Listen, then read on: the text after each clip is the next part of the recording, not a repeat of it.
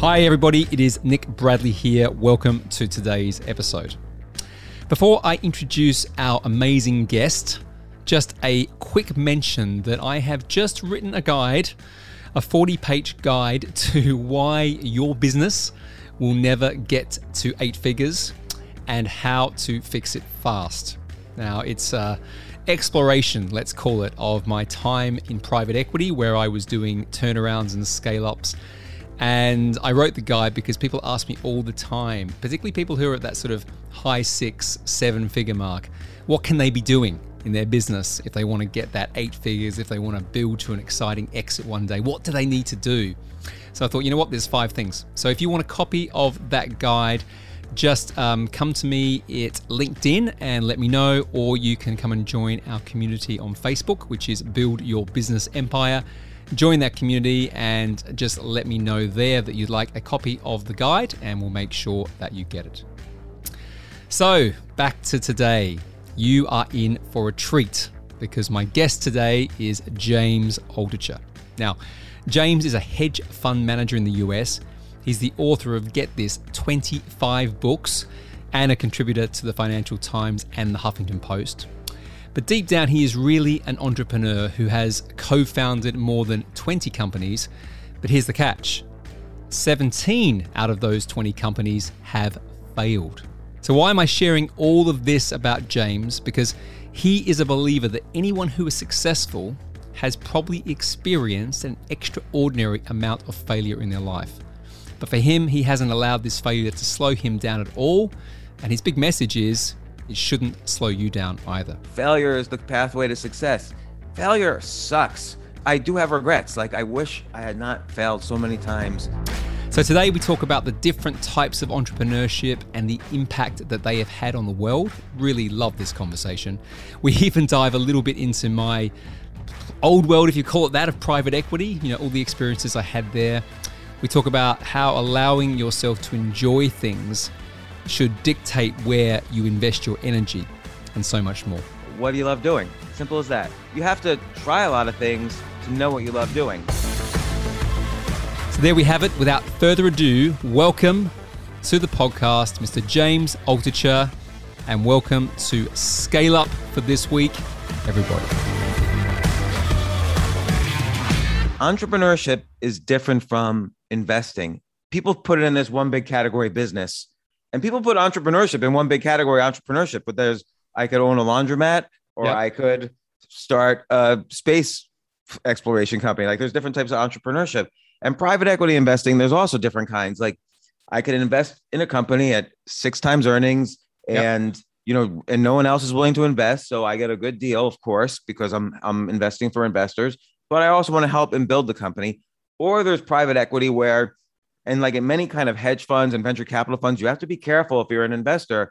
There's the kind of private equity where you invest and then you mark up the value of your investment, and then you go raise fund 2 before this investment. Oh, man. The great thing about private equity is you don't return the money to investors for like 10 to 15 years. Were you sitting in the boardroom that I was in back in 2017?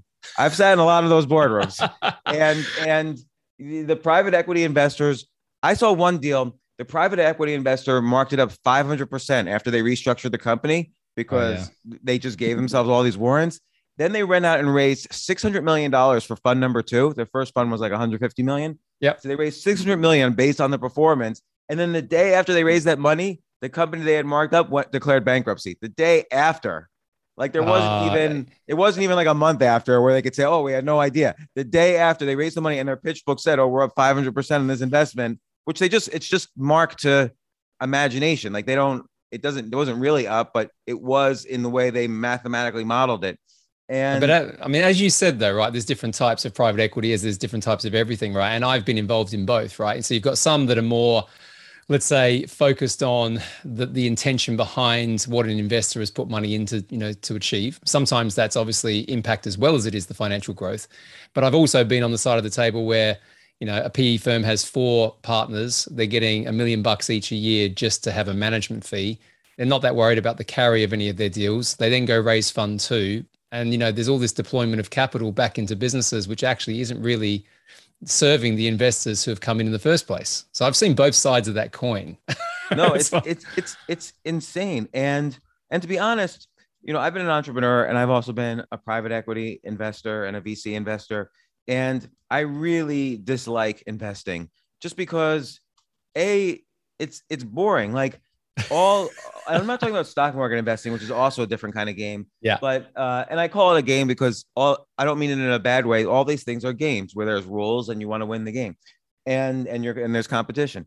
And so with venture capital investing, all day long, people are coming into the office and they have a chart which says, "Oh, we're at zero in revenue now, but once we sell to 1 out of 10 people in China, we're going to have $1 trillion in revenue." So there's like always a half smiley face going to the moon, and you have to decide whether it's true or not, and you invest, and it's so boring. Whereas entrepreneurship is and you use the word impact before, but I don't like separating out entrepreneurship from impact entrepreneurship. I think it's all the same.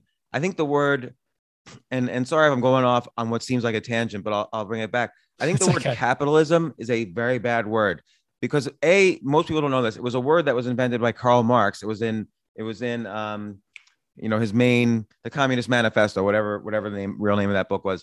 And he basically distinguished between the people who are the workers and the people whose only goal is to accumulate capital. And he called that capitalism. And I think our society is not or shouldn't be a capitalist society. It's really an innovationist society. So the people who are rewarded the most are coming up with innovations. And they have the skill to have the idea that's innovative. They have the skill to execute on it. They have the skill to market it. They have the skill to monetize it.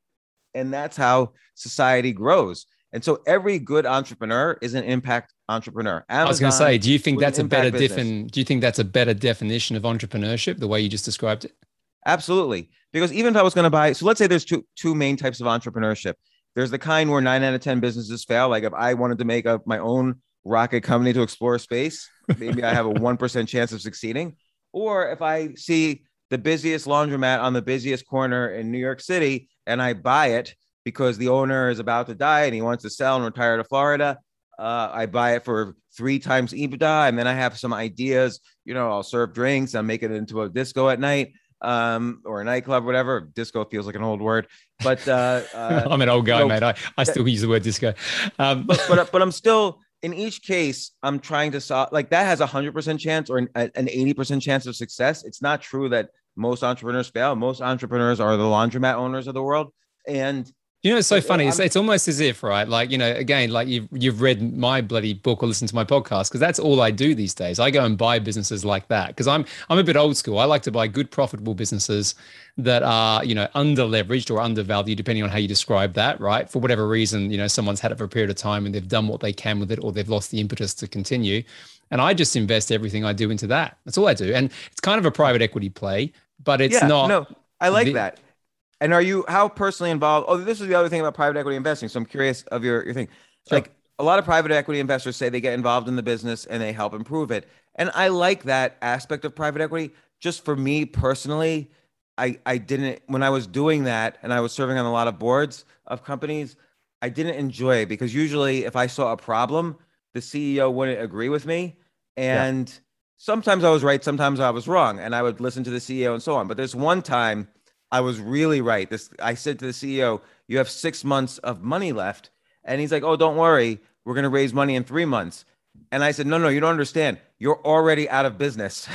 It's too late.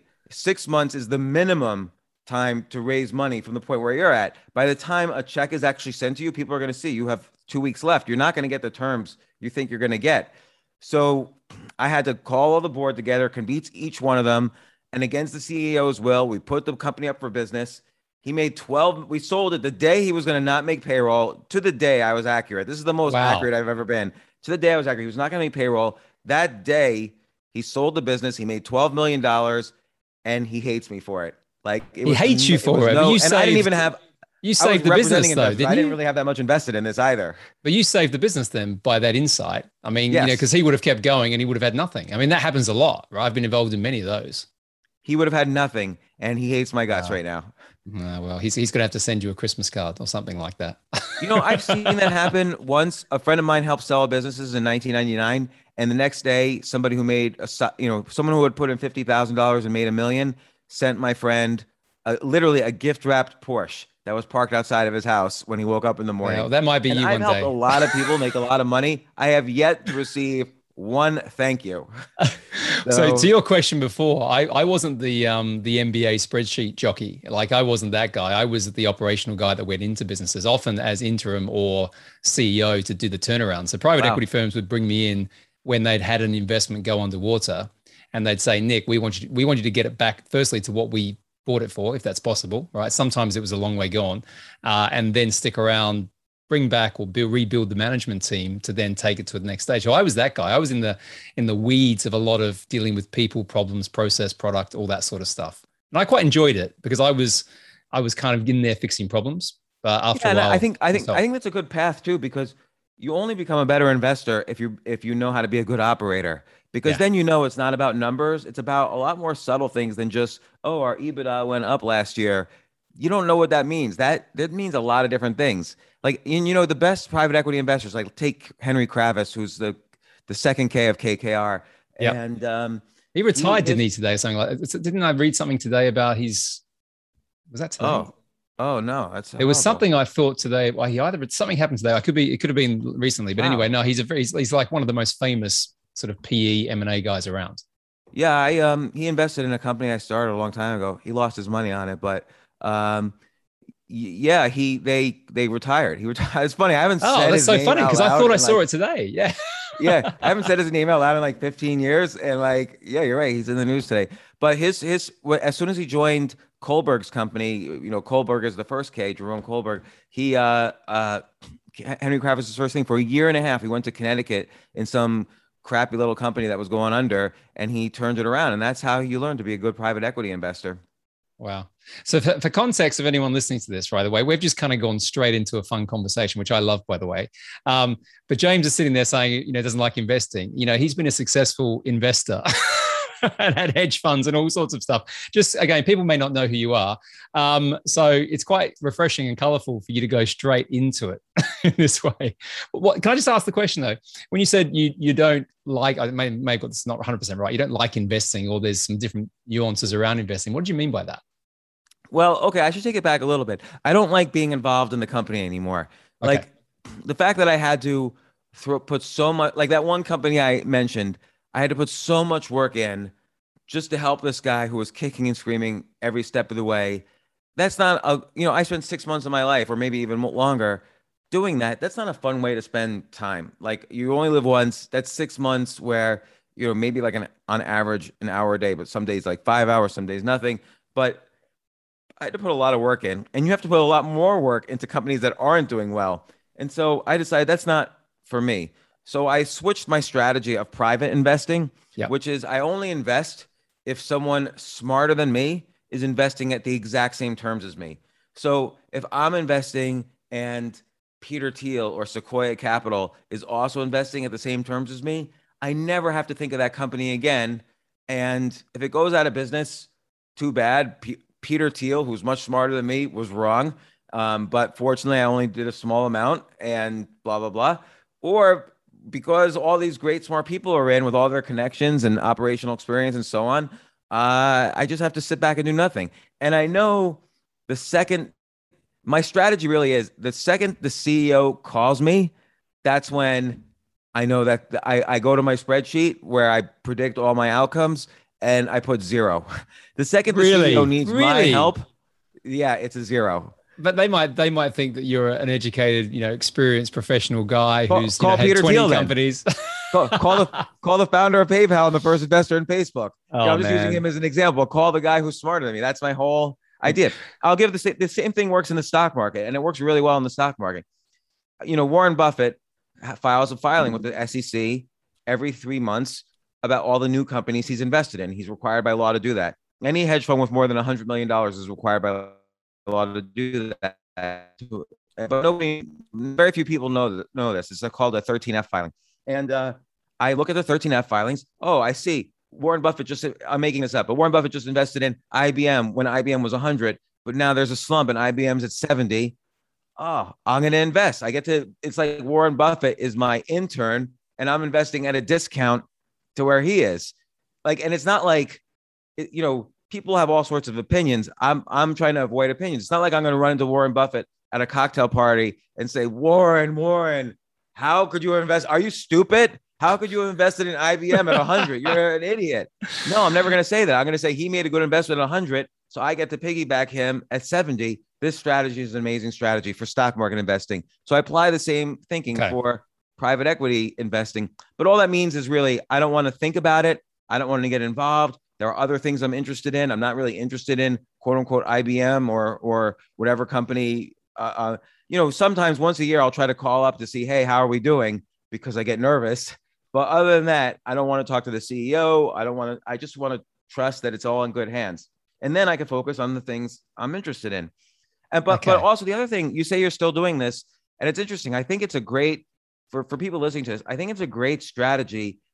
It's an amazing strategy to buy small, profitable businesses and then figure out some umbrella to combine them in, like some vertical or horizontal where you're capturing part of the space, because then your multiple of what the value is over earnings goes up. You get more deals on buying your materials and things like that. It's a brilliant way to invest. And this is a failure of mine, but this is in the past year.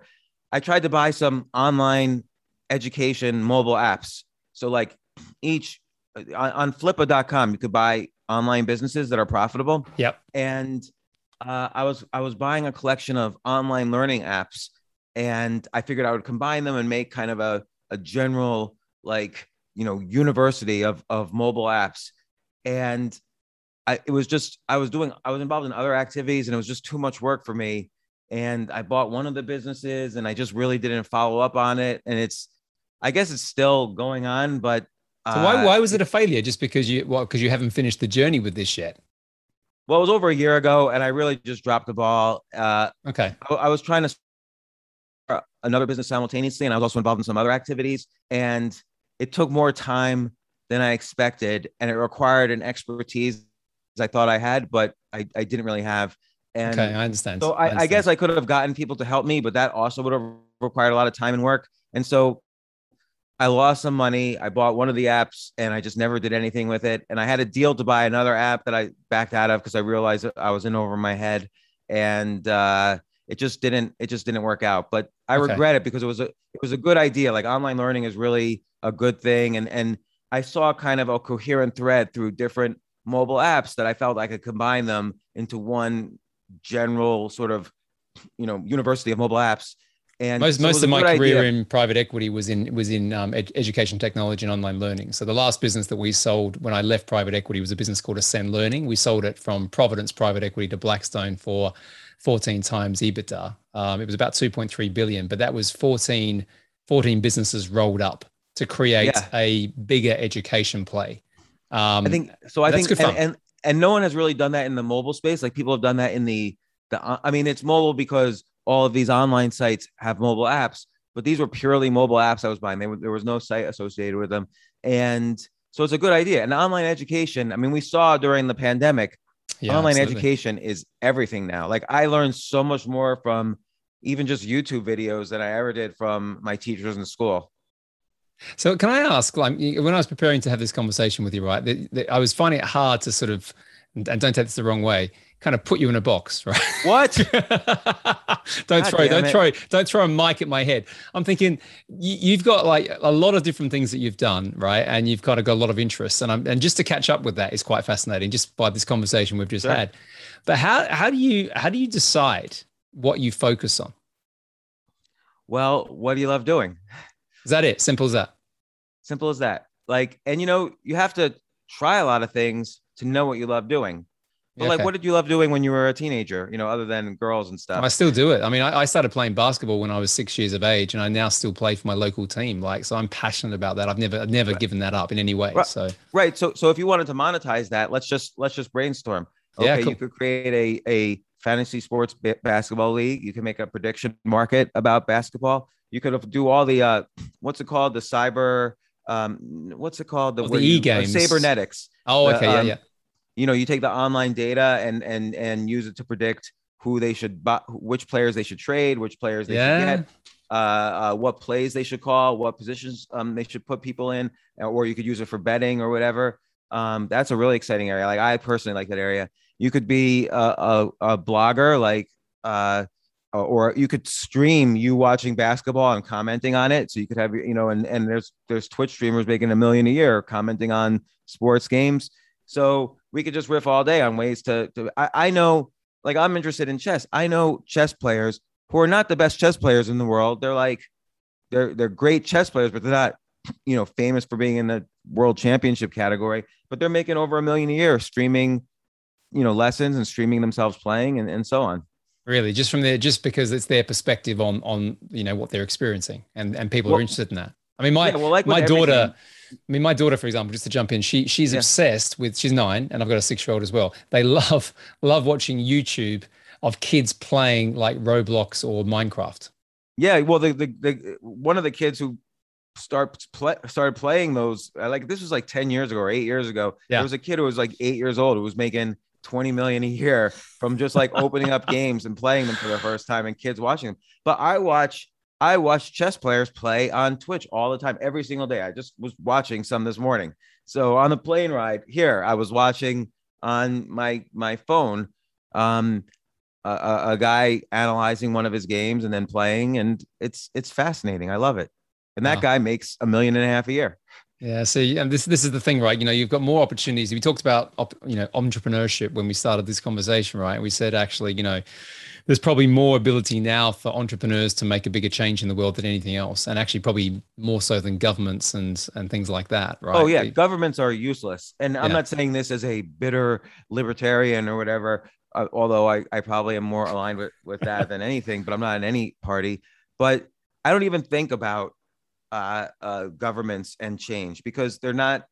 Governments will look at all the change around you. This mic was made by an entrepreneur, not by a government. This Zoom was made by, I believe he's an ex-Chinese Communist Party member who moved to the US and his family's still in China. Zoom is made, by an entrepreneur. Like, the government never called him up and said, listen, can you really make a way for us to have conferences online? The government didn't do that, and he didn't get any money from the government.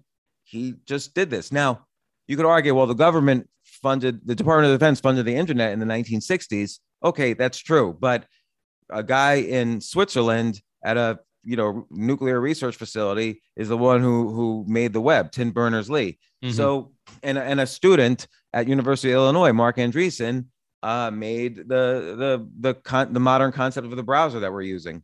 So, it's the innovationists who create the world, not the government. And again, I'm not saying this like, I'm not political Medicare either, right? Sucks. Like, I'm not saying any of that. I'm just seeing a shift, right? So what you're seeing now is some of the biggest problems in the world are being tackled, if you like, or at least being sort of thought through by entrepreneurs who are brave enough to go there, right? And being those are the ones who are being more creative necessarily. So for me, it's not a political thing. It's just, entrepreneurship has the ability to change the world. You could argue that it always has, but I would say that right now, with the access that we have to different things, technologies, the fact that we have, everything's like that whole sort of local to global and all that sort of thing means that we have more opportunity than ever. Oh yeah, absolutely. Like, I remember, a lot of people think if you make money and you're an entrepreneur, you've done something illegal in some way.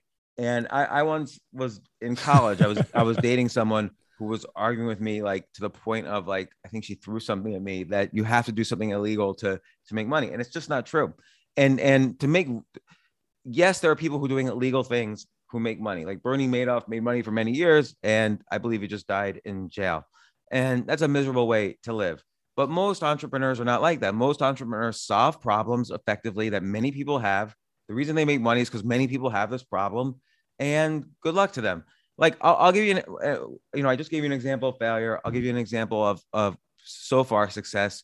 So in 2017, 2016, I was having a miserable time. I had recently gotten divorced. I had decided to throw away all of my belongings and live just in Airbnbs. I didn't want to leave any footprint of myself in the world. I wasn't renting. I wasn't owning. I only owned enough things that could fit in my carry-on bag. And so for a while, I stayed with a friend of mine, and we were watching on TV. This was mid 2016. It was one of the shootings. The police got a little too whatever, and they shot someone, and there was rioting happening. This was before George Floyd, obviously. It was in 2016. Yep. And we were just sitting around thinking, well, what can we solve this problem? And we don't know anything about anything. And we remembered we had invested once in this guy who had made a weapon for the first Gulf War, which was a sonic gun. If you're standing, you could be 1,000 feet away and I could shoot at you and you will hear such a loud sound that you'll drop to the ground, probably unconscious. And the person sitting 1 foot from you won't even hear it. And so this inventor was a genius with that. So we called him up and he said, no, I don't know how to do this at short range. And so he started coming up with another idea, and we raised money. And at this point, I was only peripherally involved, but I was involved in the initial discussions. He worked on a device that shoots a steel Kevlar cable. It shoots it out of the weapon and wraps around you and wraps you, and you can't move. And the more you fight, the tighter it gets, and it doesn't hurt you at all. So if you're within 21 feet, which is the law, you have to be within 21 feet. And if I say hands up, I'm a policeman, I say hands up and you don't do it, I have no choice but to, right now, before this device was created, I have no choice but to either beat you up or shoot you or taser you, which people die from taser. And so we created this device. It's called the BolaWrap.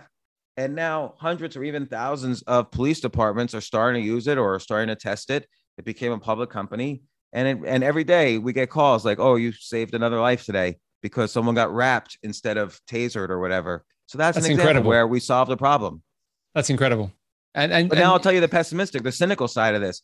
Yeah. The question is that entrepreneurs have to ask, what problem did we solve? The problem we thought we were solving, of course, was fewer deaths. And that's a good problem to solve. But I suspect the reason sometimes I think people do buy this for good intentions and good reasons because you do save lives, but also a lot of cities get sued by police for police malpractice. And, certainly if you're one of these cities, you are interested in lowering your costs of lawsuits. So that's another reason to buy this. But, then that's a good use too, because then that money can be put to get more teachers or healthcare workers or firemen or sanitation workers. Cities are hard to run. And if you have to spend so much time on lawsuits, then that's a bad thing. So it saves lives and it helps cities. Yeah. So this is the thing, right? I think we could talk around this topic just in this conversation, but I'm curious to just talk a little bit more about there's a question I've been pondering because you had a pretty interesting sort of transition from sort of, not having a lot of cash to then creating some pretty successful businesses. I know you talk more about the failures that you've had than you do about the successes, but the question I've got for you is when you started writing the books, you've written 20 books, I believe. Yeah. Did you write them? Did you? 25 is it? Not that I'm counting. No, that's okay. Well, I don't want to downplay it. But the question really is this: did you write them initially for you? Were they ways for you to kind of almost cathartic, like for you to kind of work through some of the things you were going through? Yeah, I mean, look, I always wanted. Probably more than anything else in the world, I always wanted to be a writer. Like in second grade, I wrote my first play. It was horrible. In fifth grade, I was writing a book about all the people in my class and what girls and boys they liked. I was like a gossip columnist. And then, when I was in graduate school for computer science, I never took an English class in college or anything. I was a computer science major, but I just loved reading every novel I could find, like every well-written book. And I loved writing every single day. And I just loved it. And so I was writing all the time. This is starting around 1990. And I couldn't get published. I wrote 4 novels. I wrote dozens and dozens of short stories. Nothing could get published. But that's the beginning of a journey. Like you have to fail at the beginning of a journey. And it wasn't until 2002 I finally had my first article published, and it was about finance. So I wrote a couple books about finance, but that to me was a little boring. And so I realized, why am I writing about finance? And all the time I've been starting businesses, making money, and then going broke. It was like a common theme.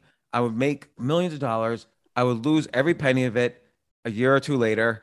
And then I would start over. And I was miserable. People thought like, oh, failure is the pathway to success. Failure sucks. Like maybe it's the pathway to success. Maybe it's not.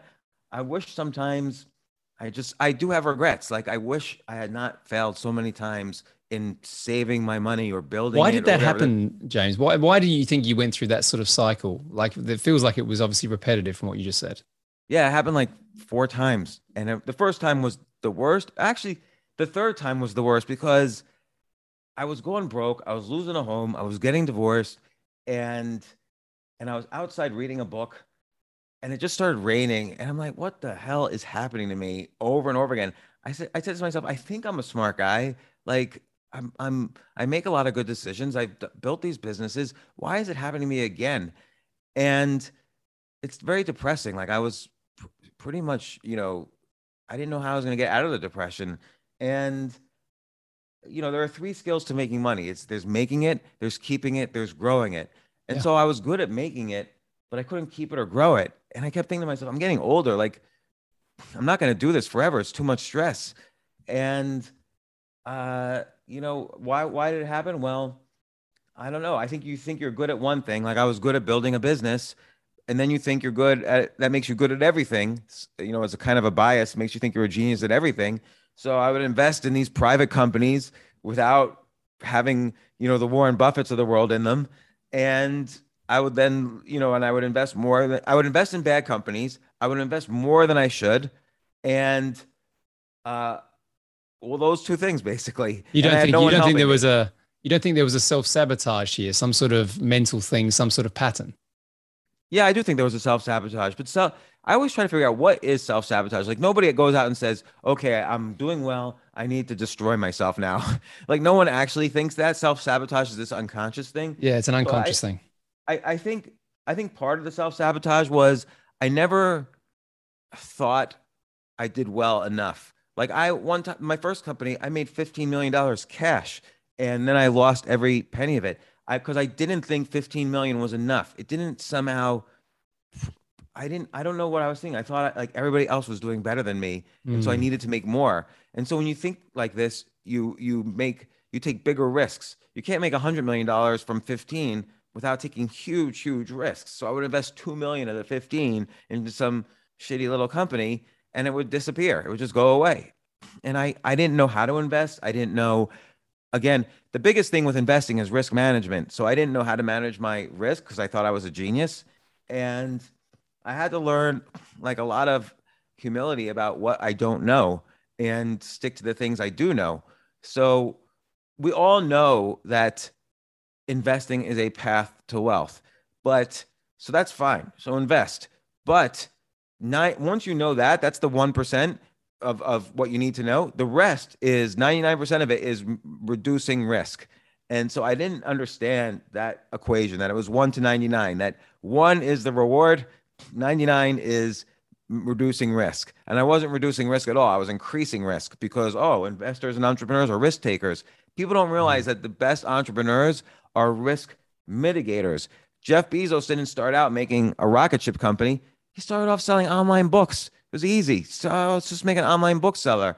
And then he built up. Okay, now let's sell clothes and flowers. And then he built up. Well, let's let other people sell using our infrastructure. And then he scaled up. Well, let's rent out our entire infrastructure, our cloud system, so other entrepreneurs can use our cloud system for storage. And that's billions of profits now. And then he's like, okay, now I did that. Now I'll buy the Washington Post. Now I'll start a spaceship company because there's no risk for him now anymore. So And this is over, people have to appreciate this is over 20 years as well, right? When Amazon started off, as that book company, I remember like, a lot of people said back then it might not even last. Right? I was in the publishing game back then. I was in media. I was like, what's this Amazon thing, right? And then there's a couple of lessons there. One is the point of just sticking at it, right? And yeah, you use the term in your book, getting 1% better, not trying to throw the Hail Mary pass, right? Not trying to put everything under one thing that could work, because that's not a smart strategy. It could work, but chances are it's not going to. no, chances are it's not, and that's just statistics. Mm. You should Everyone should understand that. Yes, your natural talents and your genius will help you, but there's also then a big 50% luck in everything. Are you at the right place at the right time? Is the economy going to slump? That's the other thing too. I thought everything I invested in was going to flip in 6 months and I'd make millions of dollars. But Yeah. the reality is, the best businesses you invest in, they're in it for the long run. Like I'm in one investment now where the investment's doing well, but they don't want to IPO. They're doubling. I've been in this investment for 12 years. Like I invested my money in 2009, and I'm like, when are you guys going to IPO? And they're like, why should we IPO? We're doubling every year, but once we're a stock, we're probably not going to double every year. Like the stock market goes up 10% a year. So, so they don't want to IPO, and I don't want to get my money out because they're doubling every year still. And I don't know, but you have to be patient and wait for the Is that best why investment you to come through. is that why you said beforehand, again, when we were speaking about it, that now if you invest, you said you don't want to be thinking about too much. You want to kind of put your money in when there's someone in there who's got a better track record or someone that you Oh think yeah, is well going I'm in this one with Benchmark. So and okay, they're right. the first investors in eBay. So and I got lucky. I just knew someone who knew someone, and this is an Israeli company in cybersecurity, which is where cybersecurity is the best in the world, and they're in cloud stuff and all that. And yeah, someone from Benchmark, I just sort of ran into him, and I said, "Do you have room for just a little bit more money?" And he's like, "Sure." And so I went in with Benchmark, and then I actually convinced, what was it? The Rockefeller family VC fund. I forgot what it's called, maybe Gray Rock or something like that. And I convinced them to invest also. And so I'm in with a lot. I never have to be involved at all in the company. I'm in with a lot smarter people. But every now and then I wonder, like, hey, I got to make money before I die on this. So Oh, well, listen, if you're in that sort of thing, someone's going to realize the value at some point. I mean, to the point around the sabotage comment, right? I had a pattern myself, right, which was every time I tried to start a business, it didn't go very well. And then when I got employed and had, reasonably senior jobs, I'd get sacked. Right. So that was the pattern. So, and that happened repeatedly, like a lot, both things. So I'm jumping from both to both. And why were you getting fired? because I had this disdain for authority, but more importantly, maybe I thought, if I'm being honest with you, maybe I thought I was smarter. Yeah. Whether that's true or not, right? I probably had that ego thing happening back then. So you knew there was this pattern of you getting fired because probably you were being, smart and making suggestions, and the bosses perceived you as being arrogant or something. And so you knew that if you just switch this one habit, you would succeed at the job. But this is a self-sabotage. You chose not to do that because you almost wanted to prove to yourself you're going to get fired every job and that you're meant to be an entrepreneur on your own somehow. That's right. And so then I found a lane within entrepreneurship. I love the way we started the conversation by saying there isn't just one path, right? I found a lane within entrepreneurship that fit my skill set, what I wanted to be in terms of my identity, and also something that I feel was closer to my purpose. So what companies do you buy? Like what sector? So I buy across a whole heap, but I look for the roll up strategy, right? So I look to bring businesses together. So at the moment we're looking at things like landscaping businesses, security businesses, and cleaning businesses that sort of thing. They're already selling into, let's say, gated housing communities, right? So how can we make that a synergistic play? And then we might buy those, as you said, for 3 or 4 times EBITDA, but then we know we can sell them as a group when the profit is up for anywhere from sort of 8 times upwards. So that's such a low risk way to do entrepreneurship. I love it because people need security more than ever. Like the technology is evolving, so you have to make sure the companies you buy are up with the technology. But assume they are. They're very much mom and pop when they start off. So it's like in London there might be one thing, and in St. Louis, Missouri there might be another company, and so on. So you could buy them up geographically. You combine them into one brand and one umbrella, and now you have 1 million customers. So investors give you a higher EBITDA multiple because you're big enough to be on the stock market and so on. Yep. So not only are you growing, when you buy them, you get synergies by when people move, they switch to the same company, or you get better deals on materials because now you're buying for 1 million customers instead of 1,000 customers. So you grow your profits and you grow the multiple. And if one of the businesses go out of business, no big deal because you own 100 of them.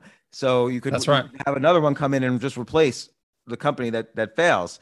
And it's just a safe, easy way. If I were a young 21-year-old seeking to go into entrepreneurship, this is the path I would try to take. Now, I wouldn't have money, so how am I going to buy the companies? Well, that's when you identify like 3 or 4 good investments, and then you just here's what you do. I'm going to outline it, and you can tell me if I'm right or wrong. No, I want to hear you say it. Let's go for it. Here's what I would do if I was 22 years old, and I realized this was a good, safe way to invest. And let's just keep using laundromats as an example. Yeah, perfect. Or security companies. I like security companies, home security. So I would find 3 or 4 companies out there where their owners were ready to sell. Maybe they're getting older. Maybe they got a divorce. Maybe they're sick, whatever. Or maybe they just want to sell.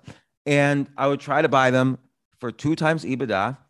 I would get a signed letter of intent where if I come up with the money within 90 days, I could buy them and they can't sell to anyone else. And now I have a real asset. So without any money, I have, let's say, 3 LOIs. Those are real assets. It means I'm contractually, the other people are contractually obligated to sell to me within 90 days if I come up with the money. So now I go to investors. I have this asset, these 3 LOIs. Yep. You're selling for 2 times EBITDA. Industry average is 3 times EBITDA. But if I combine these 3, it's 4 times EBITDA. So you double your money the day this closes. And I'm going to buy more and get up to like 10 times EBITDA. And here's ways I'm going to grow the earnings. If you pitch enough investors, some of them are going to say yes. And boom, you're in business. Do you want to come teach in my mastermind? Sure. You have just everything you just said is what I do. Exactly that, right? So for me, right, because you go out there, there's a lot of money. Private equity, we probably didn't go deep enough into it. You've got family offices, you've got individual people. Yeah. It's kind of a broad church for just where you've got private investment. So there's a lot of people out there who want to put their money into something that makes more sense. And for me, like, going and buying businesses off people retiring, and you would have seen the stats. It's all over the place. How many, the baby boomer transition, right? All these good profitable businesses that are getting closed down, and they are getting closed down because I see it every day. There's a bit here where you're actually helping as well, right? You can make wealth from it, but you can also kind of, make these businesses that potentially going to get closed down have another lifeline. So there is 70% of businesses just shut down. Yeah. There's no succession plan. Even if they're profitable. No, exactly. And you go to these people, and I speak to these people daily, right? People in their 60s or 70s, and sometimes they have got traumatic things going on. And you say, what's the plan? And they say, well, listen, my kids are off doing other things. My grandkids want to be YouTube stars. I've got nowhere to put this business. I want to make sure Doris, who's been in the business for 20 years, running accounts, has a job. And I just want to make sure that my legacy is protected. And, you can get these businesses, as you said, 2, 3, 4 times EBITDA. That's a good piece, and you can pay for them, what's called leverage buyouts. I'm sure you know all about this. Seller finance, where you pay the businesses off over time from the profits of the company. And then any differential in that, you can either put your own cash in if you've got it, or just go get an investor who's going to back you to run that business and do it. So, and you just added a key component to any kind of class on this, which is seller financing is a big part of this. You could say to them, look, I'll pay you 2 times EBITDA, or I'll pay you 3.5 times EBITDA, but over time. And they'll, of course, say yes, because it's a higher number. And like you said, as you're increasing the profits, you're just paying them out of your profits. So it costs you 0. Like you could basically buy, this almost sounds like a cliche commercial. You could buy a business with nothing, with $0.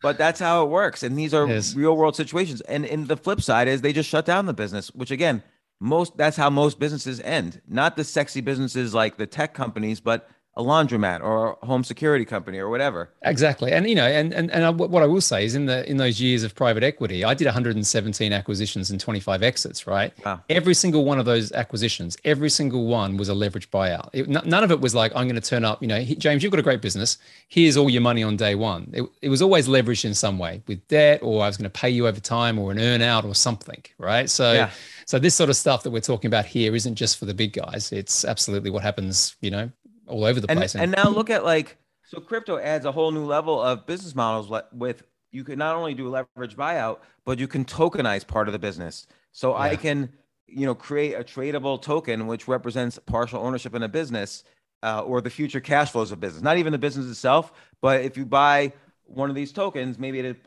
access you to part of 10% of the future cash flows of the business for the next 10 years. So that's a new kind of financing that's an area that I haven't model. That's fascinating, because that's an area that I've looked at, but because I'm really conservative sometimes, I only like to bet on things that I can understand. It's just how I am, right? But I've looked at NFTs. I still don't quite understand it. I think that's an inning 0. I have not seen a business model yet doing this with crypto, but it will happen. Yeah. Because do you know what the Bowie bonds are? Yeah, I've heard of, again, I've touched I haven't gone deep on anything, but I know broadly what most of it is. Yeah. Yeah, so roughly like 20 years ago, David Bowie needed some cash, as sometimes people do.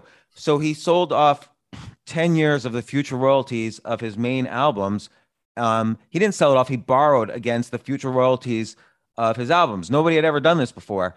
And so that's why they're called the Bowie bonds. He borrowed Yep. $700 million, and your interest would come from you would get the full 700 million back in 10 years, but the interest was based on a percentage of his future royalties. Well, David Bowie did great over the next few years. The people who bought these bonds made a huge interest rate, and it was very successful.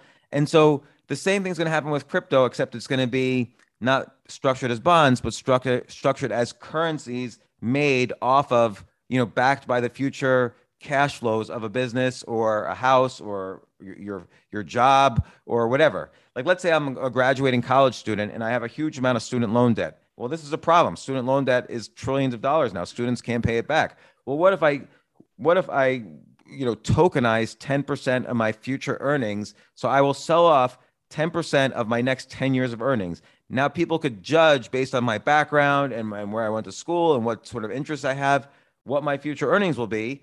And they can make a bet. Oh, do they think it's worth this or do they think it's worth that? And they'll pay what they think it's worth. How does that, I mean, how does that, I don't want to go into too many tangent topics here, even though I'm loving this conversation. How does that work with like sort of the whole hedge fund play anyway? Because I mean, you're effectively hedging against an expected outcome, yeah?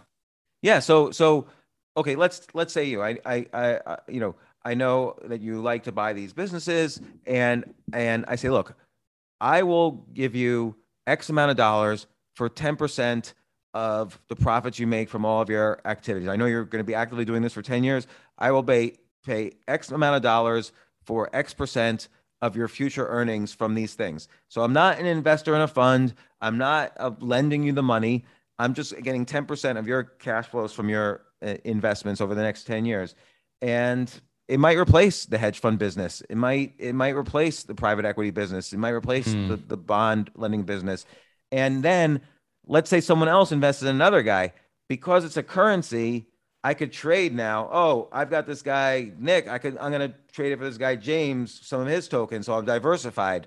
So it's going to be a whole new asset class.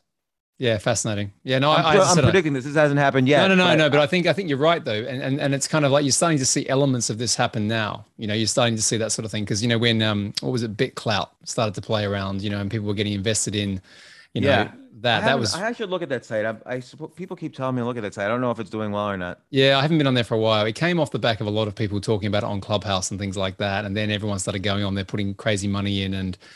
Again, it started to get like a bit silly for me. So I just went back to buying businesses. I thought, I'm just going to do that. Well, I think what you're doing is the best way for someone to enter into entrepreneurship, and then later on, if you have like a brilliant idea, start your own company, whatever. But this is a good, solid way. By the way, you could use this for real estate investing, the exact same technique, or you could use it for, I don't know, any industry. It's great. If it's a good. So you either find a problem that nobody has solved, and that's a great business to build, but it's very difficult to know what problems haven't been solved. It's much more difficult than people think. So our example is the wrap concept, that device. But the other thing is you could piggyback off of a problem that there's everybody needs solved, like cleaning your laundry or home security. That's a problem for 100 years. Everyone's been using home security companies to solve this problem. So you're piggybacking off of somebody else creating the demand for that. I went as far as saying, James, that, and this is probably a little bit too simplistic, but I like simplistic, right? I said there's two types of entrepreneurs, right? There's the entrepreneur, and again, we can kind of go into dimensions, but there's the entrepreneur who likes to create something, right? And there's the entrepreneur who likes to fix up something that has been created and take it to the next stage, right? So they're both entrepreneurs. It's different. I used to say when I was the kid and I got my Lego, right? When I was younger, I would get out the instructions and I'd build the thing to a level of precision, right? I couldn't turn it into anything other than what the instructions said, right? But then there's the other type, my brother or whatever, who would get it and he'd make this masterpiece out of all the different colorful things. You know what I'm saying? And so that's a great analogy. And you know what? I'm going to write that. You mind if I take some notes? Oh yeah. It's just, I put a lot of thought into this because I remember this is where I went for my sort of, when I was trying to start businesses and they didn't work, I thought, why isn't it working? because I wasn't the guy, and this is probably again that I could see the problem in absolute clarity, and I didn't have the energy to then go after that. I wasn't driven by that. What I was driven by was taking something and going, you know what? I can fix that. I can optimize it. I can make it. I can take it to the next stage. And that's when I've described beforehand about where you find your lane. Yeah, I like that a lot. And I think within that, of course, like you said, simplicity is good, by the way. So it's good that you gave a simplistic description, but obviously there's categories within categories. So there's the optimizer, there's the innovator, there's the roll upper, and they're all overlap, but and there's a few more categories too. But I'm sure you could turn this into a really good book, whereas I could probably just do it. I could do it as a PDF. Right. There's the deal maker. Because sometimes a good entrepreneur is simply just really great at doing deals. Yeah, I agree. So like, as opposed to me paying cash for a laundromat, there's the guy who does the leverage buyout and then seller financing and, well, the person in the middle company real quickly. The person in the flow of the money, the person who kind of, sits in there and takes a piece of it, but actually doesn't do any of it. That's a skill in its own right. Yeah. And then, there's the person who knows where money is. Like there's the good fundraiser. So like money flows, and putting yourself in the flow is key to entrepreneurship. So, and understanding where the velocity of money is. So that's a more economic kind of entrepreneur. But there is a book here. I tell you, there's a really good book here, or definitely a podcast episode or a keynote. by the way, this is interesting because this is why like often academics think that they could be very good entrepreneurs because they're very smart, but because they don't understand business, they often turn out to be very poor entrepreneurs. And you hardly ever see a professor become a Forbes 100, CEO. No, not that they can't, because they are very smart, but it's very difficult. Yeah, you've got to. I mean, this is what I experienced from, like, as I said, I was around the guys who had the great business school credentials, but sometimes you've just got to be in the game to see how it's played, right? And it's the feelings that you get as well as what you experience that makes the difference in terms of what you decide to do. Well, that's a very interesting concept too, because like I could read a book about tennis and see how all the great, let's say it's a book just interviewing every great tennis player about their serve. And I could read it all and I can watch videos and I could say, well, I'm going to be great at serving. But then you get out into the tennis court and you're back at day one. Like you have to now do it. Now you might know some things that other people don't know. Your knowledge and depth of understanding of the serve might be great, but you can't do it until you do it. No, I agree. I fundamentally agree with that. And there's a piece where, like, I mean, we didn't touch on any of your books, but I'm going to mention them anyway. But I know that your latest one, Skip the Line, and we probably need a whole nother conversation to go into this. You are challenging the whole idea of the 10,000 hours rule as well within this. But for me, like, you've got to experience and you've got to put some practice in. I mean, if I think about what I did at the very beginning of my career in this space, right? And some of the decisions I made, they were all interesting things that got me to where I've got to and what I do now. However, it was those hours and hours and hours of being in the trenches that gave me different perspectives. Well, 117 acquisitions and 25 exits, that is a huge amount of expertise and knowledge. And you have a repertoire of techniques. And I don't know if you think about it in terms of repertoire. A repertoire is like your tool chest of skill. Like given a certain pattern, you know what to do. Like you have a tool that fits that pattern. And CEO just died, or the CEO stole some money, or the CEO is growing huge but doesn't know how to exit. You recognize these patterns, you've seen them before, and you have a tool to deal with them, as opposed to making it up, which making something up takes energy, takes time, takes massive amounts of physical energy and mental energy and emotional energy. Stress as well. Yeah, and stress. So if you already have the tools in your toolkit to deal with that, that's insanely valuable. And most people don't have that. I like the word repertoire. I might use that. Yeah. I think about it in the context of chess. Like, what's your opening repertoire? What are the first set of moves you use? But it's useful for the word repertoire. I think of in a lot of different situations. So listen, this has been fun, right? You know what? What I said in the beginning, I wasn't mucking around, but I said it's hard to sort of say, you know, if I'm going to describe who James Altucher is, it's hard to do it because you do lots of different things, man. Right? So Yeah. and I think we gave a really nice snapshot of that today just by where the conversation went. I had a great time, man. Yeah, actually Yeah, better me than too. I Thanks so expected. much. And I knew it was going to be fun. What's one question for you? What's next on the agenda for James Altucher? What are you working on? Well, uh, unfortunately, too many things. Ah, I knew that would Um, be the answer. That's why I could and I have say said, "What's the unfortunately one because thing?" well, there's several one things. Do you mind if I say a few of them? No, please I do. mean, I'm not Please do. trying to promote them because No, no. Listen, I'm just curious. I mean, I think people have got a good understanding of the fact that you kind of get involved in a lot of stuff. So I'm just curious by asking the question. yeah. So I am working on developing a company. It's been a year and a half in the making. I thought it would be quick development, but it turns out to be a really difficult problem. And so we're using Zoom right now to broadcast this podcast. But Zoom, if you took this video and put it on YouTube, it's too low quality for YouTube to promote it. Yeah. And there's other problems with Zoom as well, which I won't get into right now. But I'm creating a Zoom beater that at the very least will have superior technology, and I'm adding some social media features. So it's going to have we could for instance, I could have announced we're doing this podcast live, and we could have had a whole audience watching and asking questions if you had allowed, and so on. Yeah, So well, and there's other I features definitely as need well, that. like I mean, I could say yeah. I need that capability for the stuff I'm doing with my stuff. So there you go. You've got to. Well, and also Zoom doesn't record the audio on both sides. Some competitors do, but they're missing other things. But you know, the audio quality is spotty with Zoom, and so I'm working on that. I'm also working on uh, another thing, which I always tell people write down 10 ideas a day, and people say to me, you know, to improve your create text says your creativity. And people ask me, do you keep track of your ideas? And I say no, because the whole point is just exercise. Like if I'm Right. weightlifting, I don't keep track of like, oh, I had 10 really good weight lifts the other day, so I don't have to do it anymore. Like it's just exercise. But enough people have asked me over the past 20 years, is there a software to keep track of your ideas? And I'm like, no, I don't want to do that. But now I do want to do it, and enough people have asked, so I'm creating that. But then there's a social media aspect, which is I can search other people's ideas. I could add to other people's ideas. I could follow people's ideas, and there's a little bit of competitiveness in it. Or I could challenge people to come up with ideas for me, and they could benefit somehow if I accept the challenge, if they do well in the challenge. So I'm working on some software for that, and that's already done. I'm going to release that any day. Oh, great. And actually November 1st, I'm expecting to release the Zoom competitor, or shortly after that.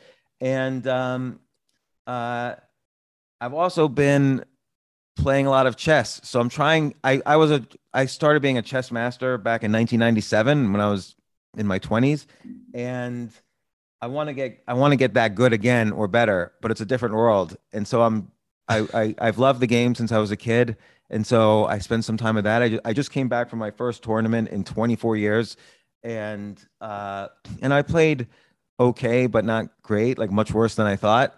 And Did you so did you did you do okay though? Considering, I mean, no, I did much worse than I thought. But and I'm good fast player. It's called a blitz player. I'm a good blitz player, but this is the first time I played long games in 24 years. Like two or three of my games lasted over 5 hours, and so I realized, oh, this is a different way of thinking than I'm used to. And the kids now are machines. Like they use computers to train, which they weren't computers better than us back then.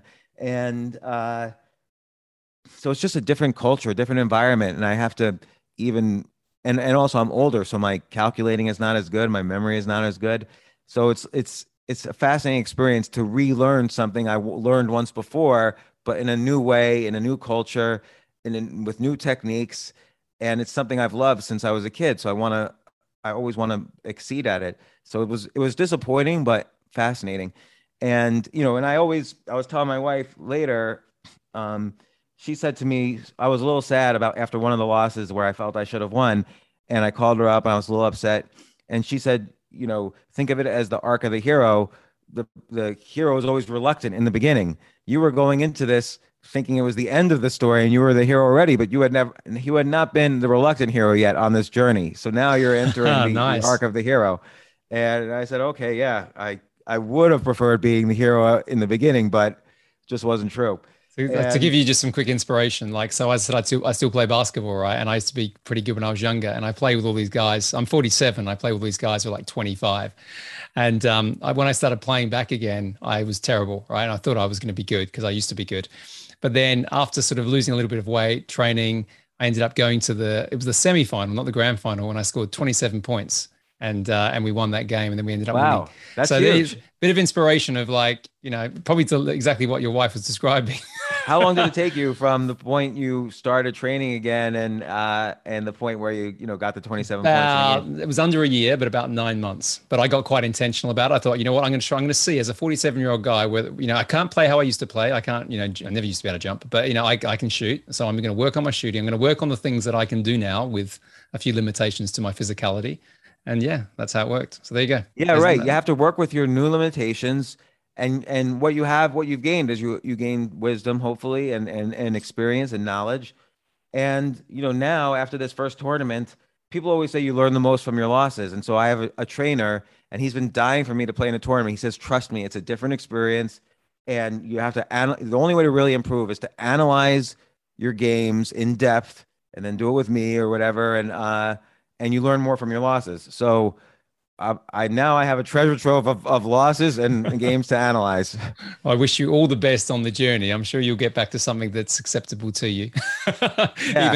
even if that means you get to the grand final against some guy who's like his brain's got a chip in it because, whatever else.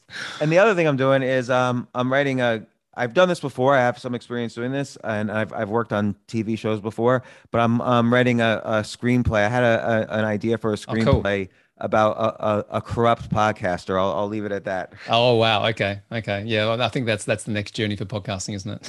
Yes, it could be. Oh man. Well, listen, this has been so much fun, James. So if people want to reach out to you, I've got jamesaltucher.com is your website. Yeah, just altucher@gmail.com. I don't even go to jamesaltucher.com. So just altucher@gmail. Oh, perfect. Okay. And as I said, you've got about 25 books. You've got a great podcast. So if people want to kind of explore more about you, they can kind of go and Google James. I'm big on Google Earth. Find me on okay. Google Earth. I'll be very impressed. Okay. You should put a prize up for that. There's a game in there somewhere. It's funny. Okay. Listen, mate, it's been awesome. Thank you so much for coming on the show. Thank you, Nick. I really appreciate it. Yeah, excellent. Have a great day, buddy. See ya. You too.